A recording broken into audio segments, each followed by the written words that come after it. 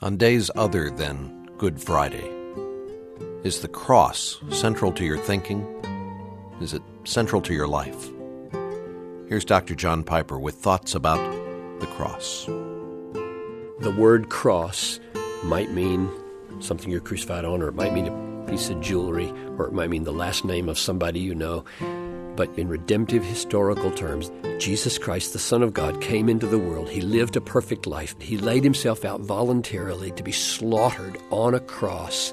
He breathed his last breath in obedience to the Father so that he was a perfectly righteous substitute. And then he raised himself from the dead. He was taken up, sits at the right hand of God, intercedes for us. When I say the cross, I mean that great redemptive work from incarnation to the installation at God's right hand. Yeah, that's really crucial to see.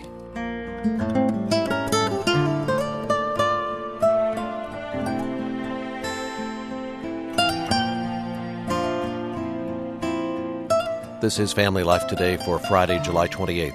Our host is the president of Family Life, Dennis Rainey, and I'm Bob Lepine. Today, we'll look at the implications of the cross, why it still matters for your life 2,000 years later. And welcome to Family Life Today. Thanks for joining us on the Friday edition. You know, Dennis, I don't know that I will ever forget something that I heard our guest today say. I remember where I was. I was driving along on a highway on my way to Mount Ida, Arkansas.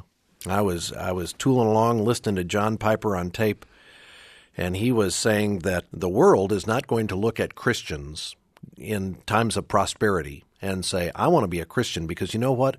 When Christians are blessed, they say, praise the Lord. And when pagans are blessed, all we say is, boy, wasn't that lucky? He said, no, the world is going to sit up and take notice when we go through adversity and we still have a confidence in God. When we go through trials and when we live the kind of radical life, then the world will say, where does that come from? And I thought, he's right. I am too comfortable.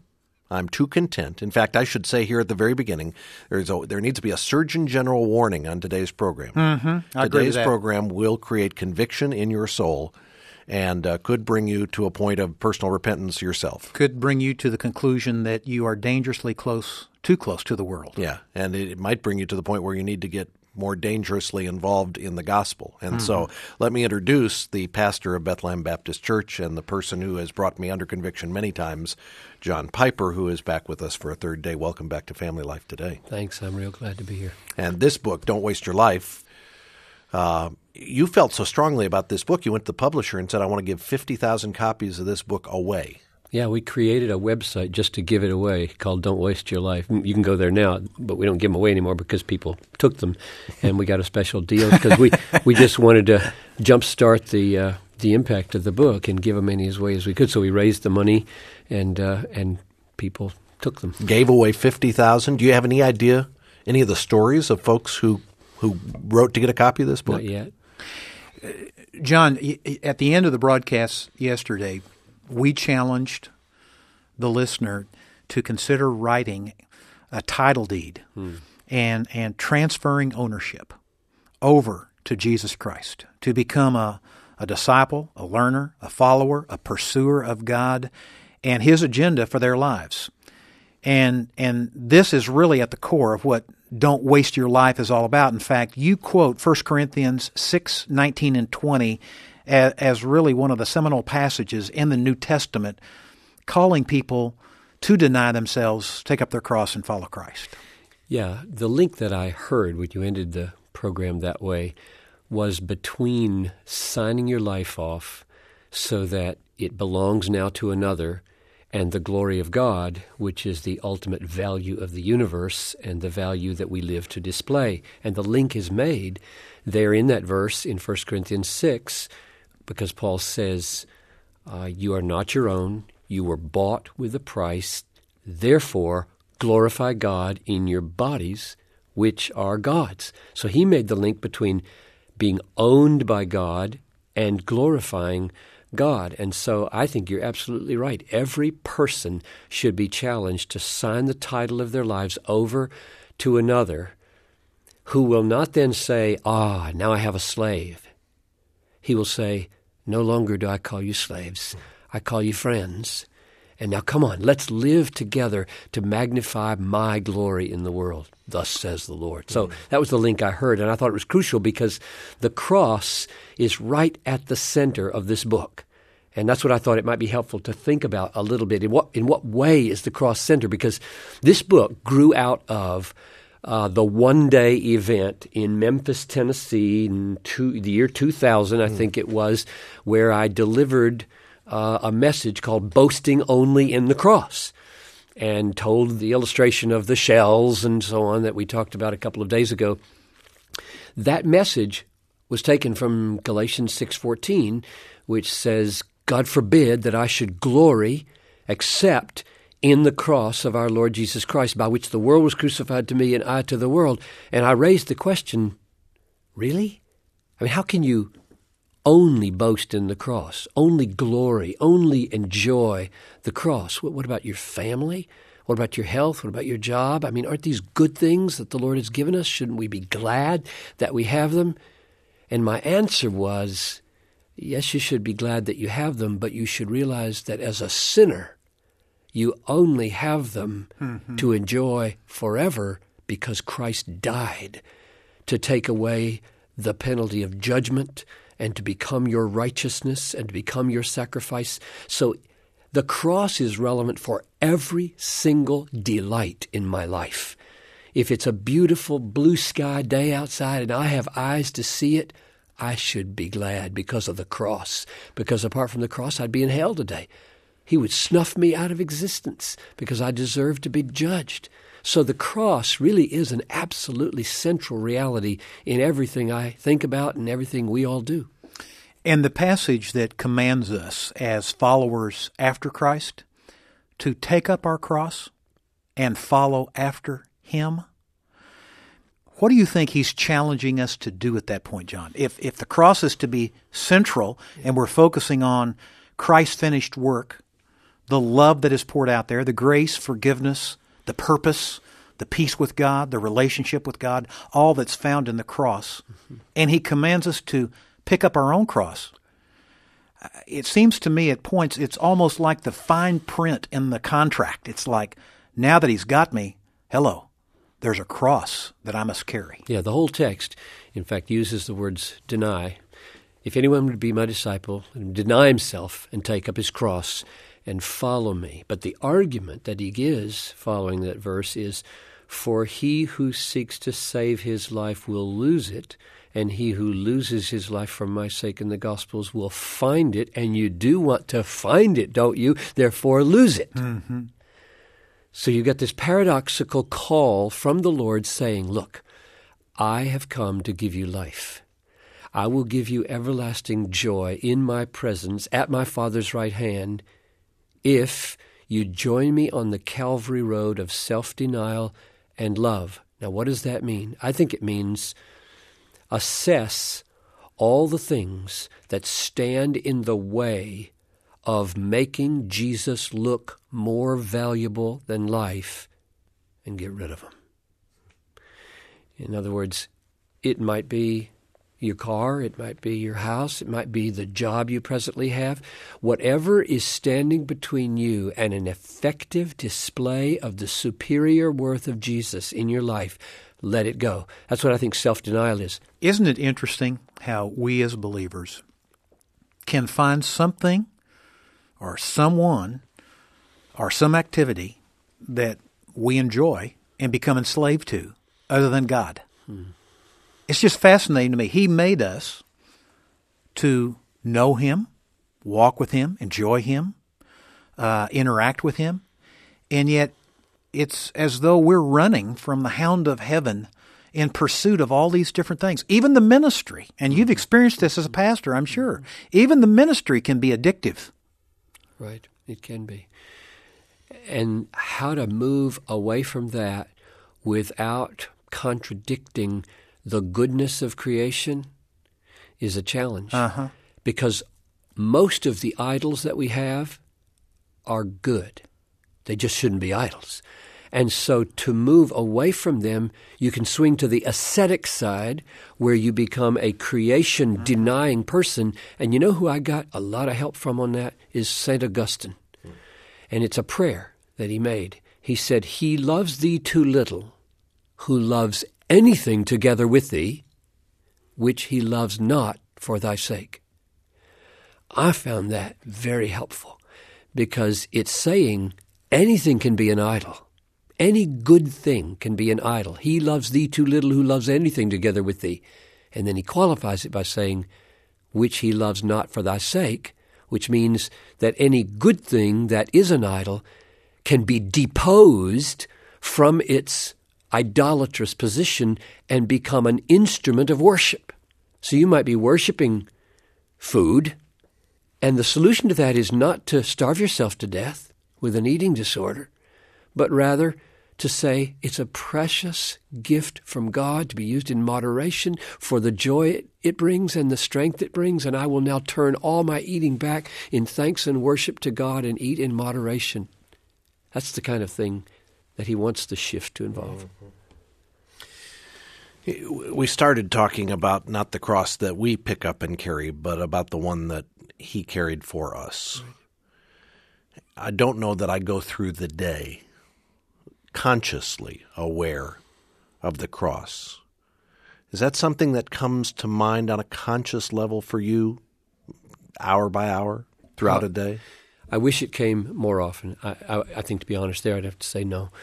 But my prayer is that when Paul said, God forbid that I should glory, exult, boast, rejoice, save in the cross, he meant, I think, number one, the cross bought all my joys as a believer. It bought all my joys. Therefore, as I rejoice in anything, that joy should be attached to the cross. It doesn't, I'm sure, have to consciously be at every moment, but probably more often than we do. If we could realize the magnitude in history, in the universe, of what happened when Christ, the Son of God, died in the place of sinners and provided a righteousness for us ungodly people, I think we would be more ravished with it than we are, and it would be more constant in our thinking than it is. So, to be honest, no, but to express my longing, I wish it were. And so for you, when you say, I want to glory in the cross, I want to focus on the cross, I want to be caught up in the cross, you're caught up with the presence of God, His righteousness, His incarnation, His death on the cross on behalf of your sins, His burial and resurrection and ascension into heaven. Have I done a good job of paraphrasing or describing what you're caught up with as we describe the cross? Because a lot of people wear it as jewelry. That's right. And it's an event. It's not just an event, though, is it, John? That's a very helpful observation for the radio, especially because the word cross might mean something you're crucified on, or it might mean a piece of jewelry, or it might mean the last name of somebody you know. But you've summed it up in redemptive historical terms. That's right. Jesus Christ, the Son of God, came into the world. He lived a perfect life, becoming a holy, perfect Lamb of God. He laid himself out voluntarily to be slaughtered on a cross. He poured out his forgiveness on us. Father, forgive them. They don't know what they're doing. He breathed his last breath in obedience to the Father so that he was a perfectly righteous substitute. And then he raised himself from the dead. I say that even though the Father raised him, it says in Romans 6, because he said, nobody takes my life from me. I'll lay it down, and if I lay it down, I can take it again. Jesus Almighty raised himself from the dead. He was taken up, sits at the right hand of God, intercedes for us. When I say the cross, I mean that great redemptive work from incarnation to the installation at God's right hand. Yeah, that's really crucial to see.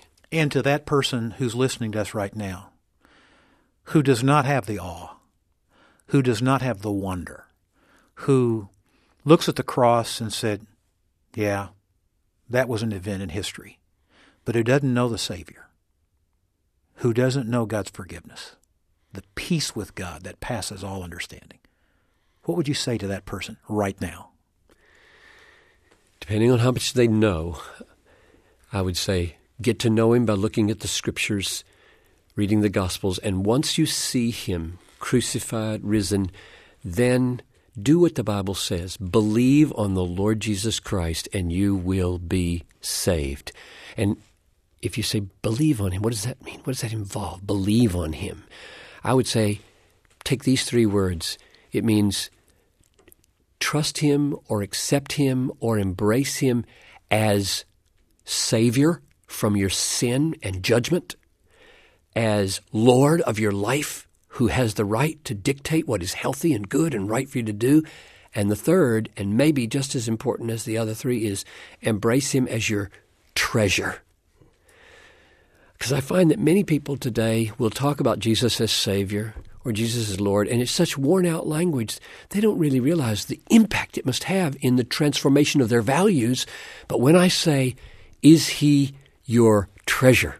Are you accepting him as your treasure? To as many as received him, to them gave he power to become the children of God. Receive him as what? And I say, treasure, the treasure of your life. Then they say, whoa, maybe he's not. And so I would say to every listener, get to know him well enough to see that he is a Savior. He is a wonderful Lord. He's not a hard taskmaster, and he is a treasure that is so valuable that you can let goods and kindred go, this mortal life also, the body they may kill, God's truth abideth still, and you can live a radical, God-glorifying lifestyle because he's the treasure that will never fail. We have people listening from all types of denominations. And when you just went through what you explained, immediately they thought, well, do I need to pray to be able to move into that right relationship with God?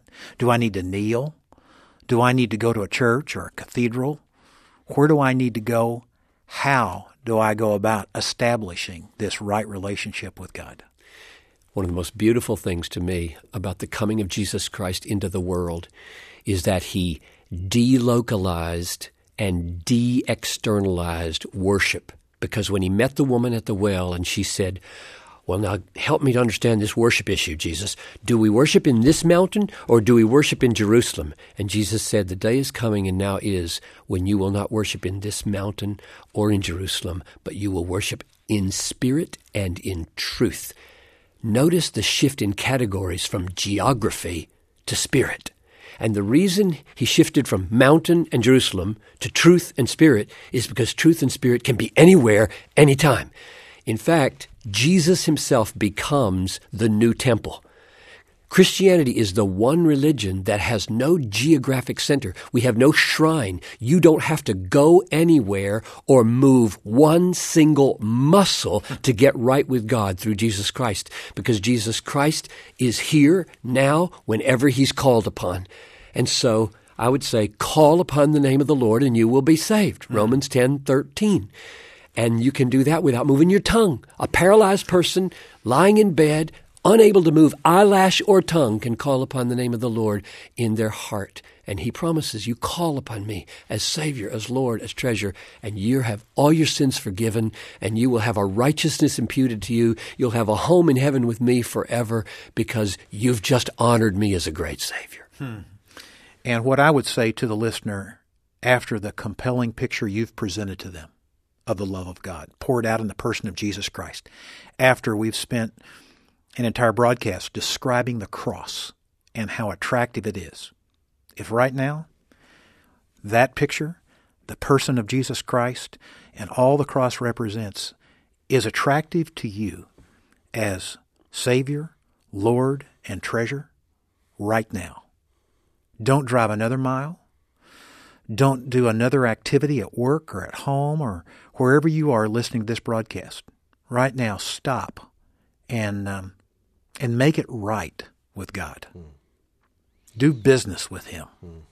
Right. And, I would just add, when you use the word attractive, they're going to feel that as yes and no, aren't they? Because the cross is horrific. Yeah. It is ugly. In fact, we've seen it recently in the movie. Mm-hmm. It's really ugly. Mel Gibson's The Passion of Christ portrays Gethsemane and the cross for what it really was. Mm-hmm. And yet in that very substitutionary ugliness is the attraction.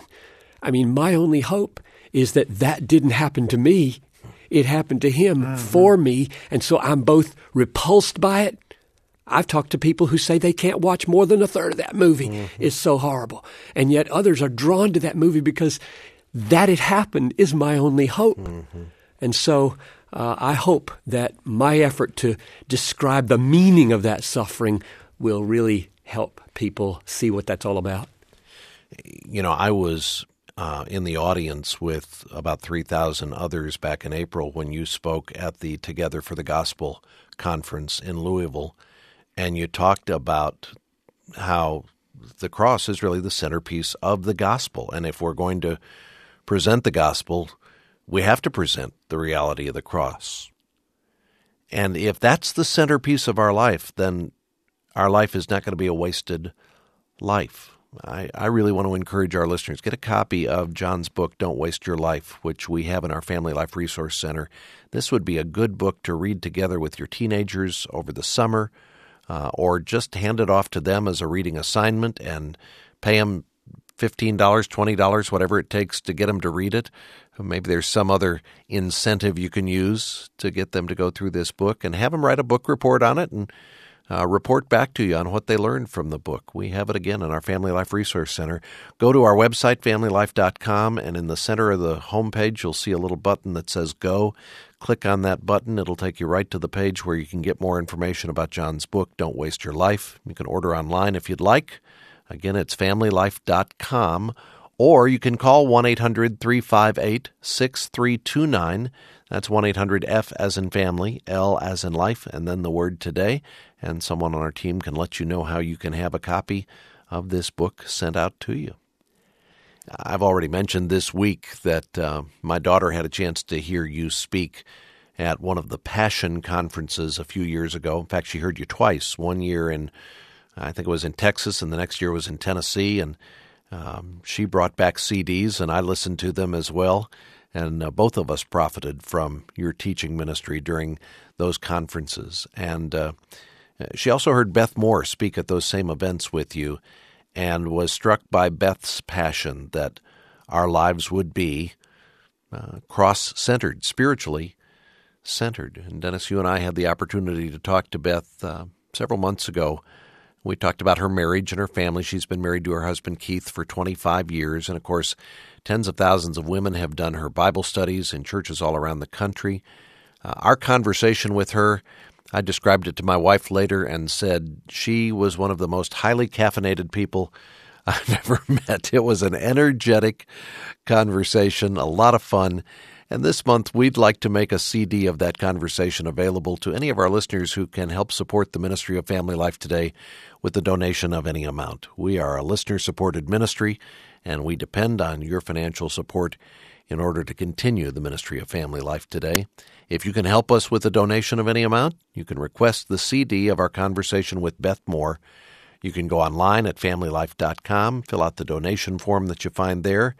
As you do that, you'll come to a key code box, and if you type the word free into that key code box, we'll know that you're interested in getting a copy of the CD with Beth Moore.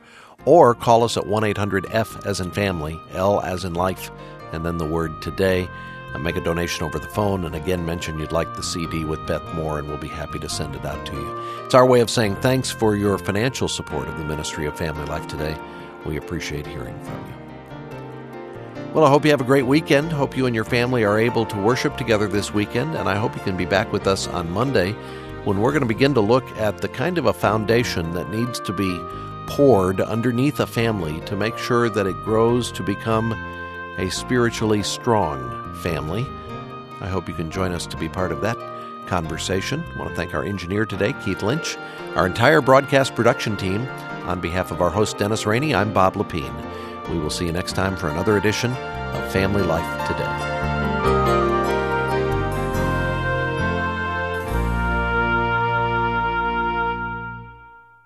Family Life Today is a production of Family Life of Little Rock, Arkansas, a ministry of Campus Crusade for Christ.